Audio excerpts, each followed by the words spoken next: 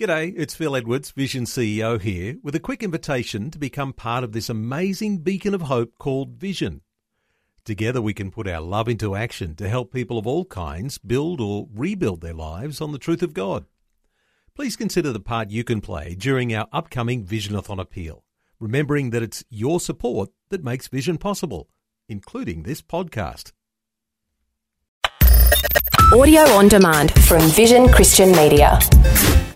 Exploring faith and the future. Neil Johnson and Bible teacher Dr. Kameel Majdali. As we have been discussing the culture war over the past weeks, sometimes you could get the feeling that being in a war means one side's winning and one side's losing. But I wonder who's winning and who's losing. In fact, Kameel, as we talk about a culture war and the differences between conservatives and progressives, you might say that those who fall to a Christian and conservative side look to opportunities to say, how do we thrive in an environment that is really, as we've been saying, a battle? How do you think we should thrive? Well, first of all, Jesus Christ calls his followers to complete victory, not victimhood, not defeat, not sitting out the battle. That's not even an option, Neil. We are called to victory. Now, our victory doesn't have to mean the death and dismemberment of the opponent. There are such things as victories where it's win-win for everyone.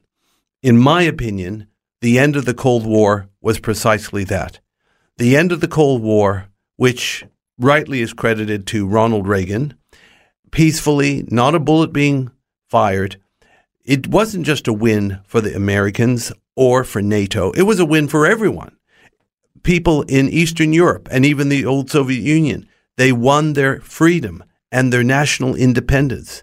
And that's why when Reagan died in 2004, many came from Eastern Europe to pay their respects to the man that set their country free. Now, I believe this is a war where everybody can win if we fight it in the right way. I'm reminded of Jesus' words to his disciples, saying, I'm sending you out as sheep among wolves. Therefore, be as gentle as doves, but as wise as serpents. There's a sense here in which a culture war is what Jesus is saying, this is what you ought to expect. Well, absolutely. We do need to be as wise as serpents and harmless as doves. And if you don't have the wisdom, good news, God will give it to you.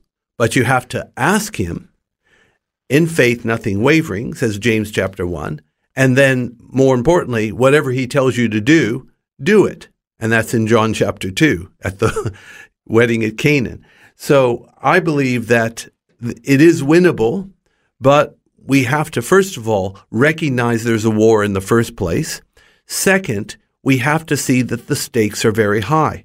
Now, Neil, we haven't had a big discussion on the stakes of the culture war, but I'll just say very frankly, the stakes are so high, it's the survival of Western civilization as we know it. And if we lose the West, we lose the democracy and the freedoms and the institutions that have served us well.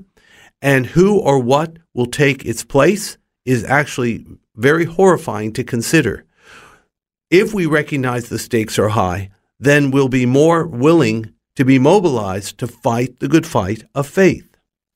And I imagine, Kameel, that if you're not facing guns a-blazing in a physical sense, there is a sense in which we are all able to enter into a battle of ideas, which is what the culture war is. It's a battle of ideas, it's a battle of words, but ultimately it's going to affect us in every area, physically, mentally, spiritually, and so on. We need to understand this. Remember, the sons of Issachar were men who had understanding of the times to know what Israel ought to do. When we understand the nature of the culture war and what is at stake, by the grace of God, he will show us, as the Good Shepherd, exactly what we need to do. Faith and the Future with Neil Johnson and Dr. Kameel Majdali from Teach All Nations. For more from Dr. Majdali, including books and DVDs on prophecy, Bible commentaries, plus today's and other episodes of Faith and the Future, go to vision.org.au. Thanks for taking time to listen to this audio on demand from Vision Christian Media. To find out more about us, go to vision.org.au.